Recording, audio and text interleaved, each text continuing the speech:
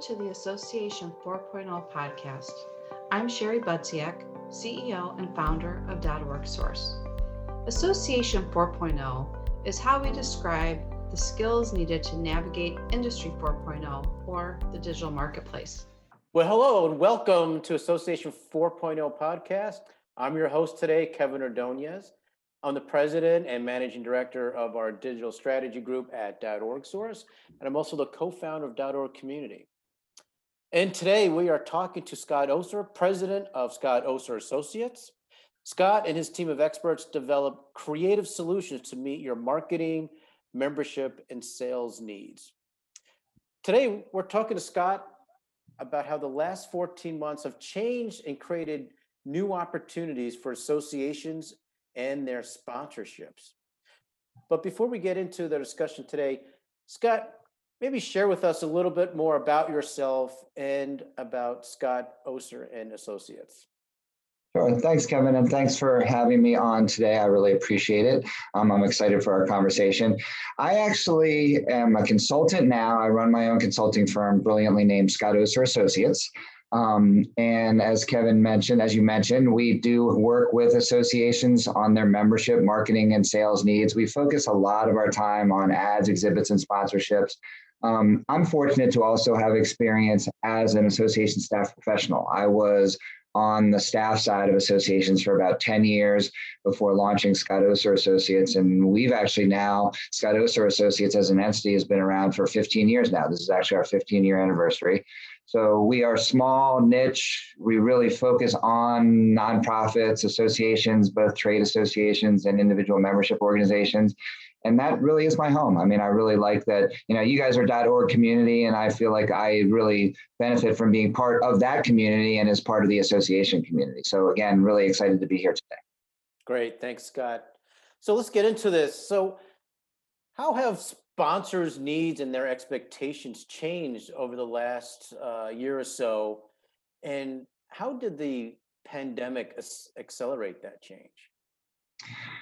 It's been a really interesting time, and I think that there have been lots of ups and downs over the last 12 to 14 months. And I don't want to get into too much detail about the forced change to virtual and everything else. But as we know, that was the biggest change, is we went almost overnight from everybody being used to in-person events to there were no in-person events. Everything went straight to virtual. And I think that there was a big learning curve for event organizers, and then also on the sponsorship and exhibitor side as well, because this was something that, even though we've been doing virtual events, or pieces of it were virtual, like with webinars and things like that for a period of time, nobody was ready for this big giant shift and what that meant. And it has changed.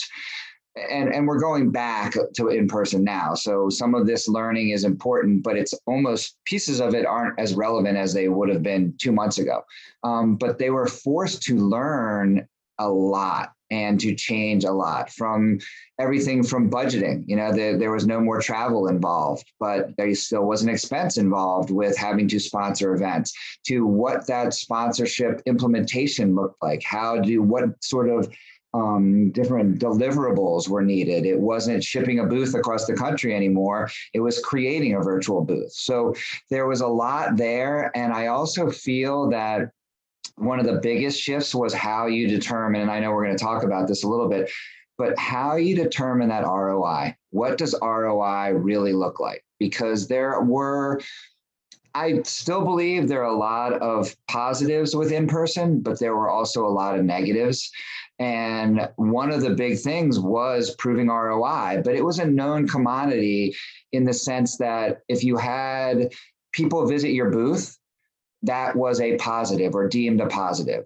In my opinion, that's not always a positive. That it's sort of like, all right, we can get volume, but is volume the right measure, right? We got quantity. We got 1,000 cards shoved into our fishbowl for our drawing for an iPad. But is that really ROI? Or would you rather have 3 people come in that buy $1 million product from you? I personally would rather have 3 people buy $1 million product from me, as opposed to having 1,000 people drop their card in so that I can do sales follow-up and nobody convert. right? So that was something we understood. I, again, don't think it was necessarily as valuable as we really believed it was, but it was measurable and it was quantifiable and it was known. Now, when you switched over to the virtual world, what was that reality going to look like, and how were we going to determine, or how were exhibitors and sponsors and supporters going to determine that ROI? And I think, and then how were the event organizers going to deliver that ROI?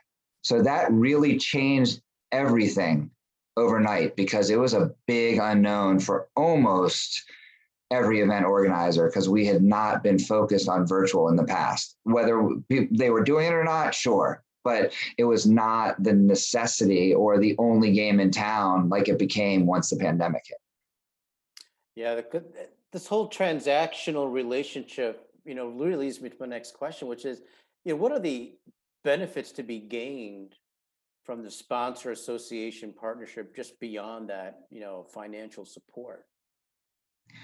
It depends on the perspective of the association or the event organizer. I don't want to just say, because I'm sure you guys have, or Kevin, you have some other non-association people that are going to be listening to this. So it really falls into sort of that event organizer, or in some ways the organizing entity bucket, as opposed to just associations, because I think that there is a lot of value that can be added by sponsors and exhibitors, but it depends on what the organizer or what that entity, that business is willing to allow them to do. Sponsors and exhibitors have a lot of content knowledge. They have a lot of subject matter expertise. Many associations, many organizations don't look to them for that. And I think that that's a shortcoming, because they're talking to their clients all day, every day. They're developing expertise in their area of whatever that industry might be. They're learning from their own clients about what the best practices are and things that can be done in the industry. But there are many times, and I think this goes way back into 10, 20, 30 years ago, when industry partners, exhibitors, sponsors were salespeople, right? That's all they did was sell. And therefore, people were afraid, because I think that this is still true sometimes today, where you don't want to walk through the exhibit hall because that salesperson is going to grab you and pull you in, and all they're going to do is sell. Well, I think that a large percentage of the sales industry has learned that is not going to fly anymore, but that perception is still out there. So there are still many organizations that just will not allow their industry partners to present expertise, to participate as part of the content. They are there and treated, and it's sort of, depending on which organization you talk to, it appears as a bad word, but they're seen as vendors, right? They're seen as salespeople, not partners.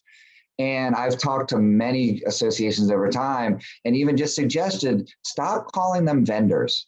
Stop calling them salespeople. Talk to them and work with them as partners to your association. See how you can mutually reach each other's goals, and you're going to be that much further ahead.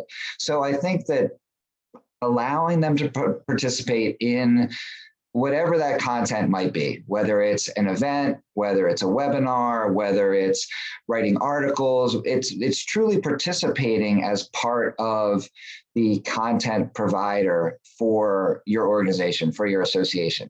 And that is very valuable, whether it be writing articles, as I mentioned, presenting, speaking, or even helping with research, right? Like research can be very, very valuable for different industries.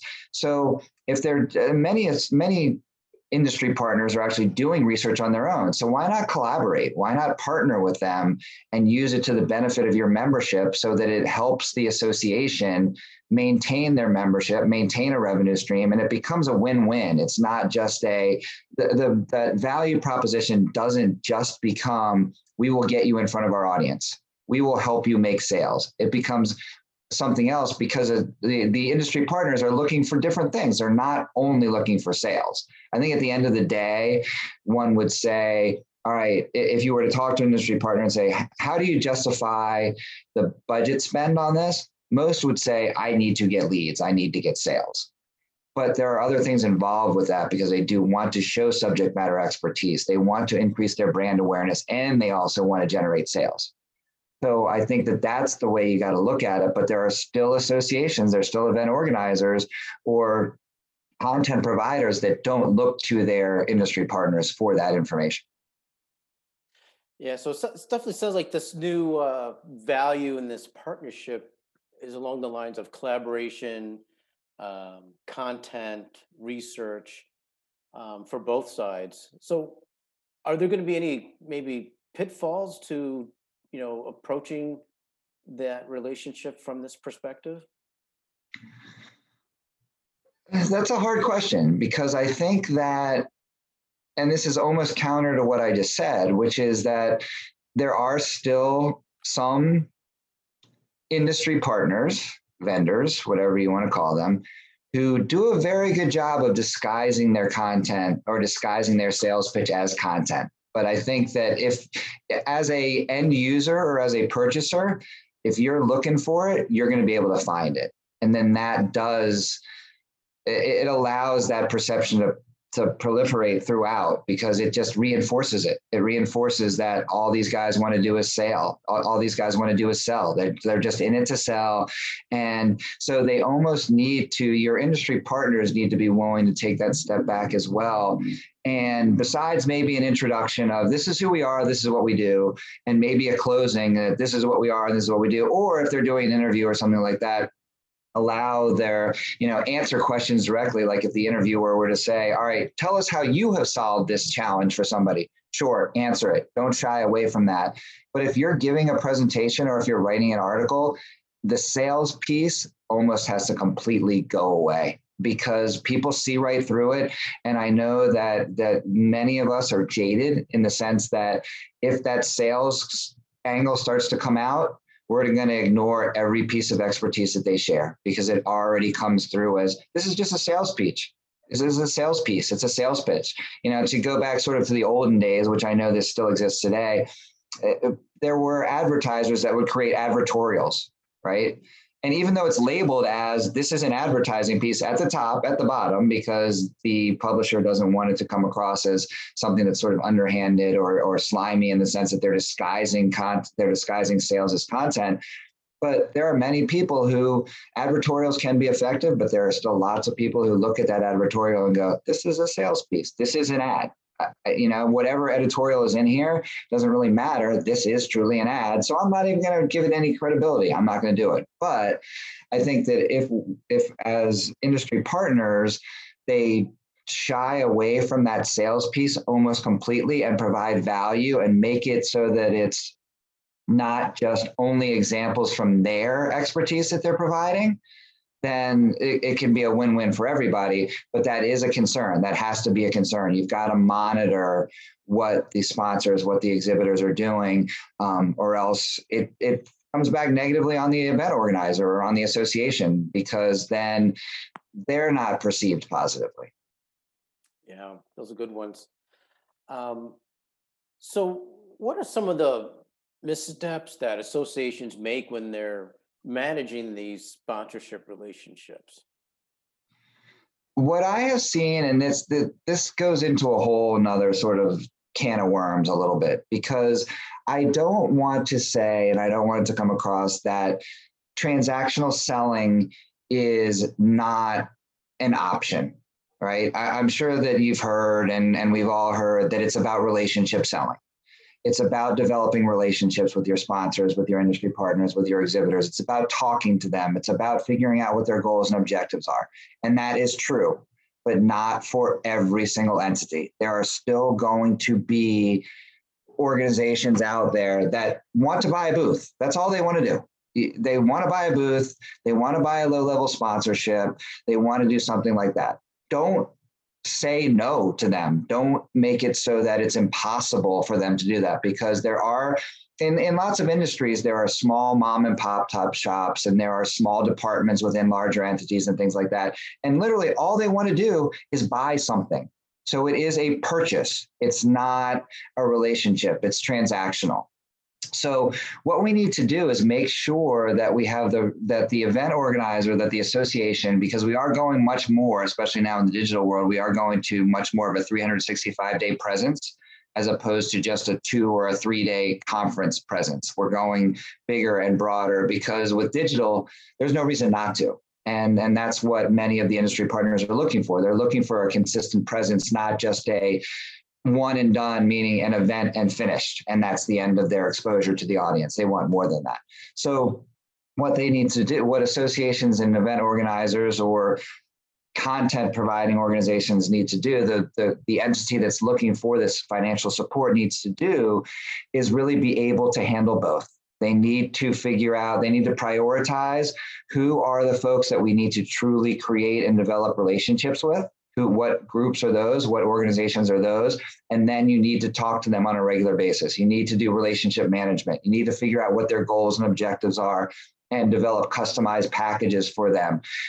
But you can't ever not use those smaller ones as well and use them to your advantage and say, all right, look, I do have a prospectus. I do have a media kit. You want to buy something? Cool. Buy away, right? Here's your insertion order. Buy whatever you want to do. I will help you walk through it if you want to, but there needs to be both of those opportunities. It's not just one or the other. The challenge that many groups run into, especially associations, is the time to do that, right?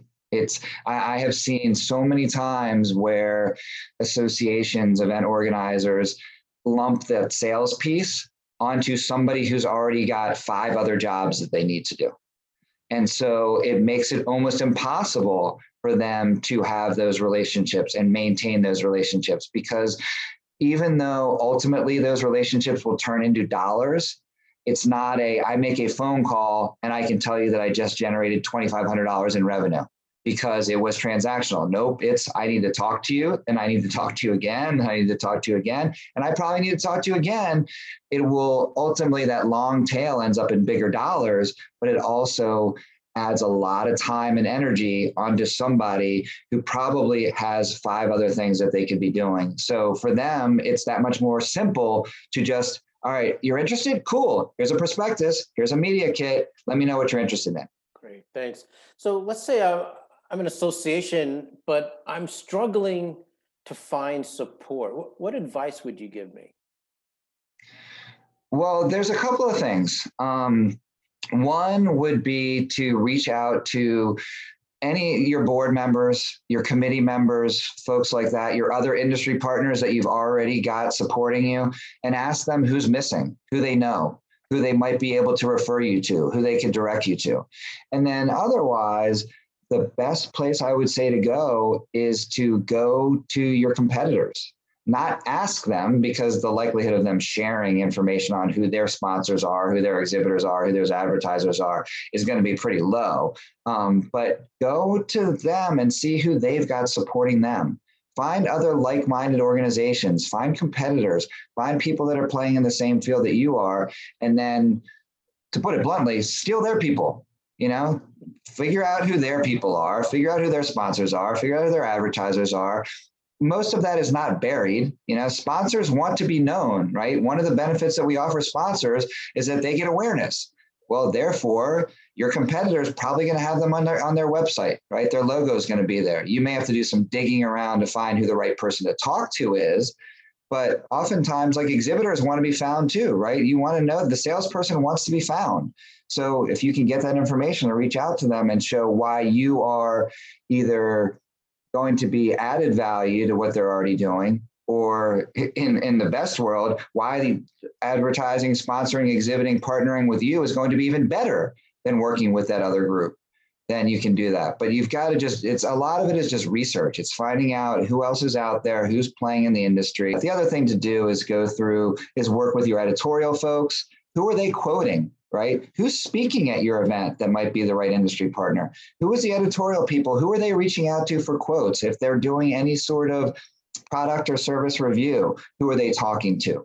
Those are prime leads for you. but you need to actually have that communication with the editor or with the content person who's nailing down the speakers and the presenters for your annual conference or for your webinars or things like that. There's a lot of different avenues you can go to besides your competitors. I would start internally first, see if you can get that information shared with you, and then actually get them to introduce you to some of those people and say, hey, as the subject matter expert on this, I know you may not be the person who makes the marketing decision, but can you introduce me to the right person? Can you let me know who that right person is?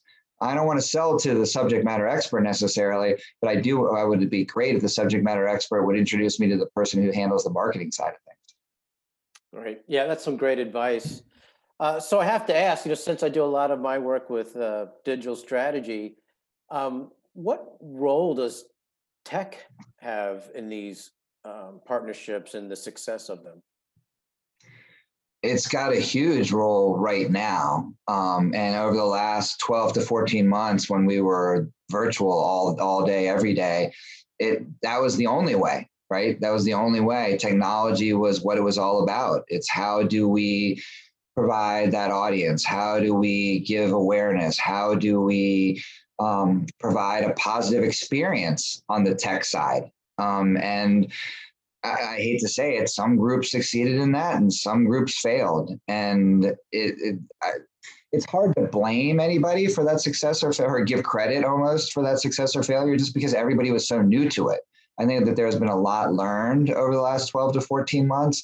And now we're going to learn again. How do you, I almost hesitate to use this word because I think it's a real struggle to do it, but how are we going to do hybrid? What does a hybrid event look like? Does hybrid mean the in-person is going to be the in-person and then the digital online pieces are going to be separate on different days or in different locations or whatever it might be? How are we going to do that?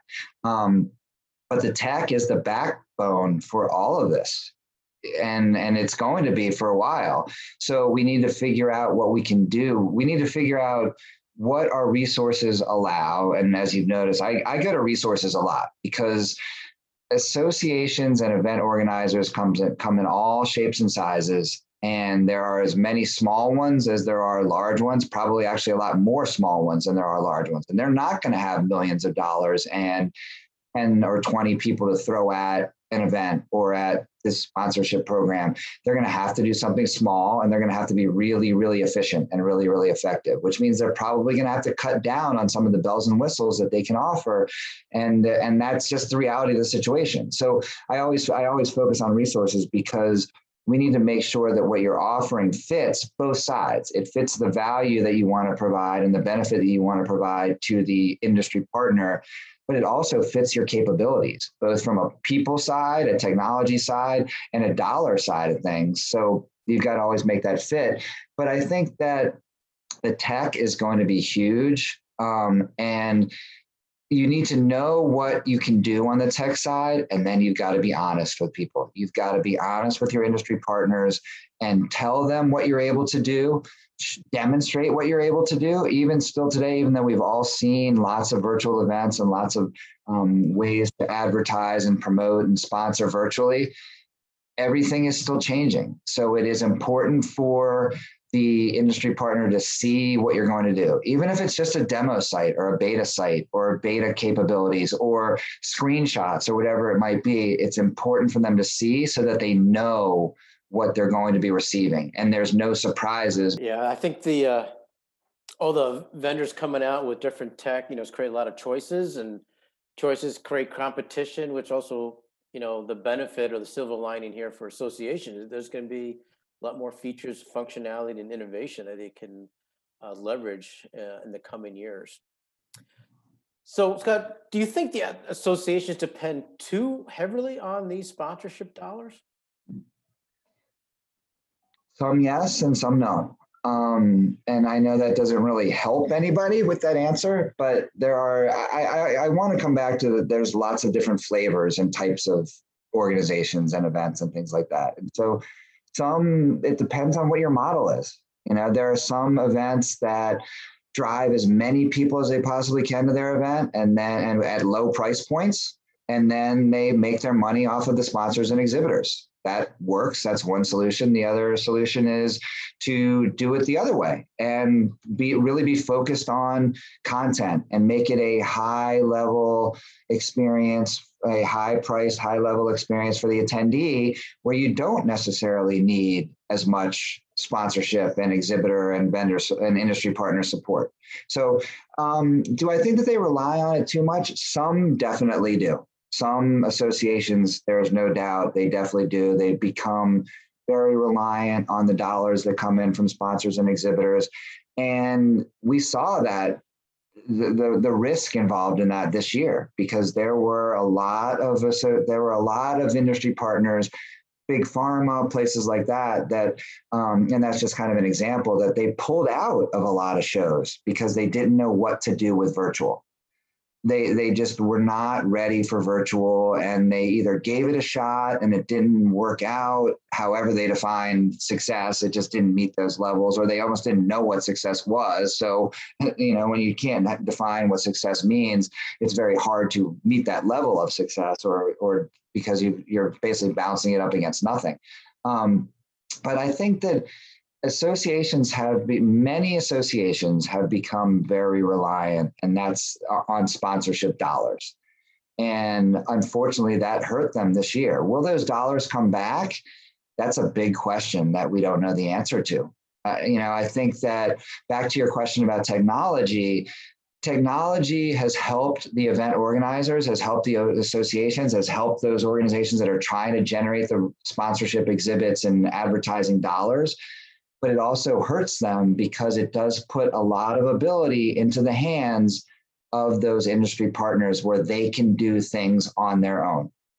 I know that advertising on an event website or advertising on an association website can, and still does, hold value, right? But I can almost target your website by doing a retargeting campaign. I, as an industry partner, can do that on my own now. I almost don't even need you to do that, because if I have the right digital marketing technology and the right digital marketing capabilities, or even the right connection to a firm who can do it for me, I can kind of, I guess, I don't even know if this term exists anymore, but I'm going to use it anyways because most people know it. You can almost guerrilla market your way around these groups by using tech. Right? You can chase people around all day without having to use the event organizer. So that goes back to saying your value has to be unique. It can't just be about advertising. It can't just be about exhibiting. It has to be a unique solution for the most part, not in every situation, because as I was saying before, there are some smaller groups, some smaller entities that just don't have, they just want to buy something. They know they want to buy something, whether it's buy an ad, buy a booth, buy whatever. Those guys are going to be fine. But the ones that have the resources, that have the larger budgets, they can figure out ways to do a lot of this stuff without you. And they've learned that over the last 12 months. If you didn't have a good experience during 2020 or even the first few months of 2021, industry partners are learning they can do it without you. So you've got to figure out ways to really provide that value and make it consistent, make it unique. And if you're not going to do that, people are going to figure out ways to do it on their own. So in that sense, Kevin, yeah, we have become a little bit too reliant on it. And now we got smacked in the face with, what are we going to do if things change? And how do we really create this value that they want? Part of it is talking to them and seeing what they want and seeing ways that you can tweak your offerings. But we've got to always be aware of that, because there are lots of order takers out there. There are lots of associations, lots of event organizers who have gotten so used to, all right, I know they're coming back next year. How much are they going to spend? But that reality didn't happen this year. Do you know of any associations that recognize the relying too much on these sponsorship dollars and change the business model? And what are those changes? The biggest change I've seen is going from event related or sort of activity related to more of a 365-day approach. Because you think about it with, let's use an event as an example, because I think the events was the biggest switch we saw, or the biggest change we saw when COVID hit, when the pandemic started. because as I mentioned, we went straight from in person right to virtual. There was no in between. There was no like, let's do a little bit of hybrid. Nope, it was whenever the world closed down, we went right into virtual. And it became pretty obvious pretty fast to many organizations that just providing, well, there was no reason. And you think about it, there was a lot that we learned because of COVID that we were forced to learn, like things that, this is kind of a silly example, but I'm going to give it, that we wonder why we didn't do before anyways. Like, all right, it's your birthday. Let's all spit all over a birthday cake and then cut it up and then pass it to our friends, right? Probably not the greatest idea to begin with, but that was tradition. That's what we did. So will people go back to that? I have no idea. But the reason I bring that up is it probably wasn't a great idea. And to sort of correlate that to the event world, why did we have to limit, or why did we limit the exposure to that 2 or 3 day period of the event? You could have done stuff before the event. You could have done stuff after the event and during the event. But for whatever reason, whether it was just tradition or it was just the way things had always been done, we limited it to 3 days if the event was 3 days. Could you do could the biggest sponsors get a little bit in advance? Yeah, maybe they got a list of attendees in advance so they could do a mailing. Maybe they got a list after the event so they could do a mailing, but it was pretty limited.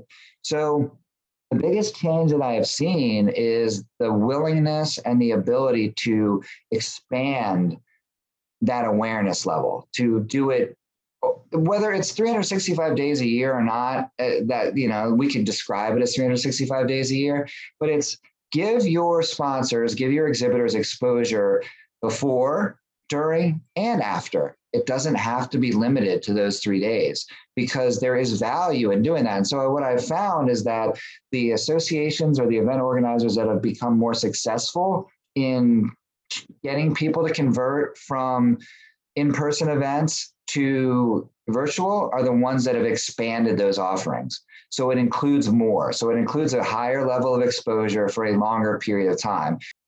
Great. So, one last question for you, Scott. If you took a look into your crystal ball, what changes are coming down the pipe for everyone?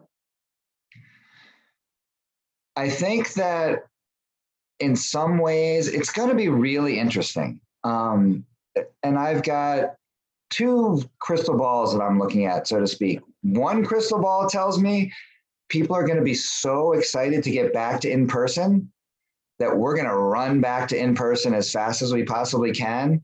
And there are going to be exhibitors, sponsors that are going to come running back as fast as the attendees.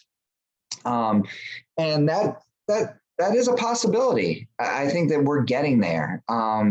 But the interesting part of that is that before we went virtual and figured out some of the deficiencies with what we could offer virtually, exhibitors and sponsors and even the event organizers weren't fully happy with the in-person model that we had. But all of those things have gone out the window when it wasn't an option anymore. So now everybody's like, I loved in-person. I got to get back to in-person. It was great. I had all these people walk by my booth. Well, 18 months ago, you would be complaining that either the exhibit hall wasn't full enough, you weren't attracting the right people into your booth. So there was no right way to do it, right? There was neither of the options is perfect. And so that's the other crystal ball that I see where. This was great information. And it was a pleasure to be able to connect you with our listeners on this topic of sponsorship. And to our listeners, thanks for joining us today. If you'd like to connect with Scott, you can email him at scott@scottoserassociates.com. And for more tips and support for strengthening your association, be sure to visit .org Source. And if you'd like access to relevant information and resources, consider joining .org Community, a platform for association leaders to connect and learn from one another. Thanks again for joining us. This is Kevin Ordonez signing off for the Association 4.0 podcast. I hope you enjoyed this episode and discovered tips and information that will add value to your leadership style in your association. .org Source specializes in positioning teams for success with solutions for technology, strategy, and marketing. Please contact us at info@orgsource.com to find out how to get your organization on track to Association 4.0. You can also engage in other educational content by becoming a member of .org community or reading our books on Association 4.0, which you can find on Amazon. We look forward to hearing from you soon.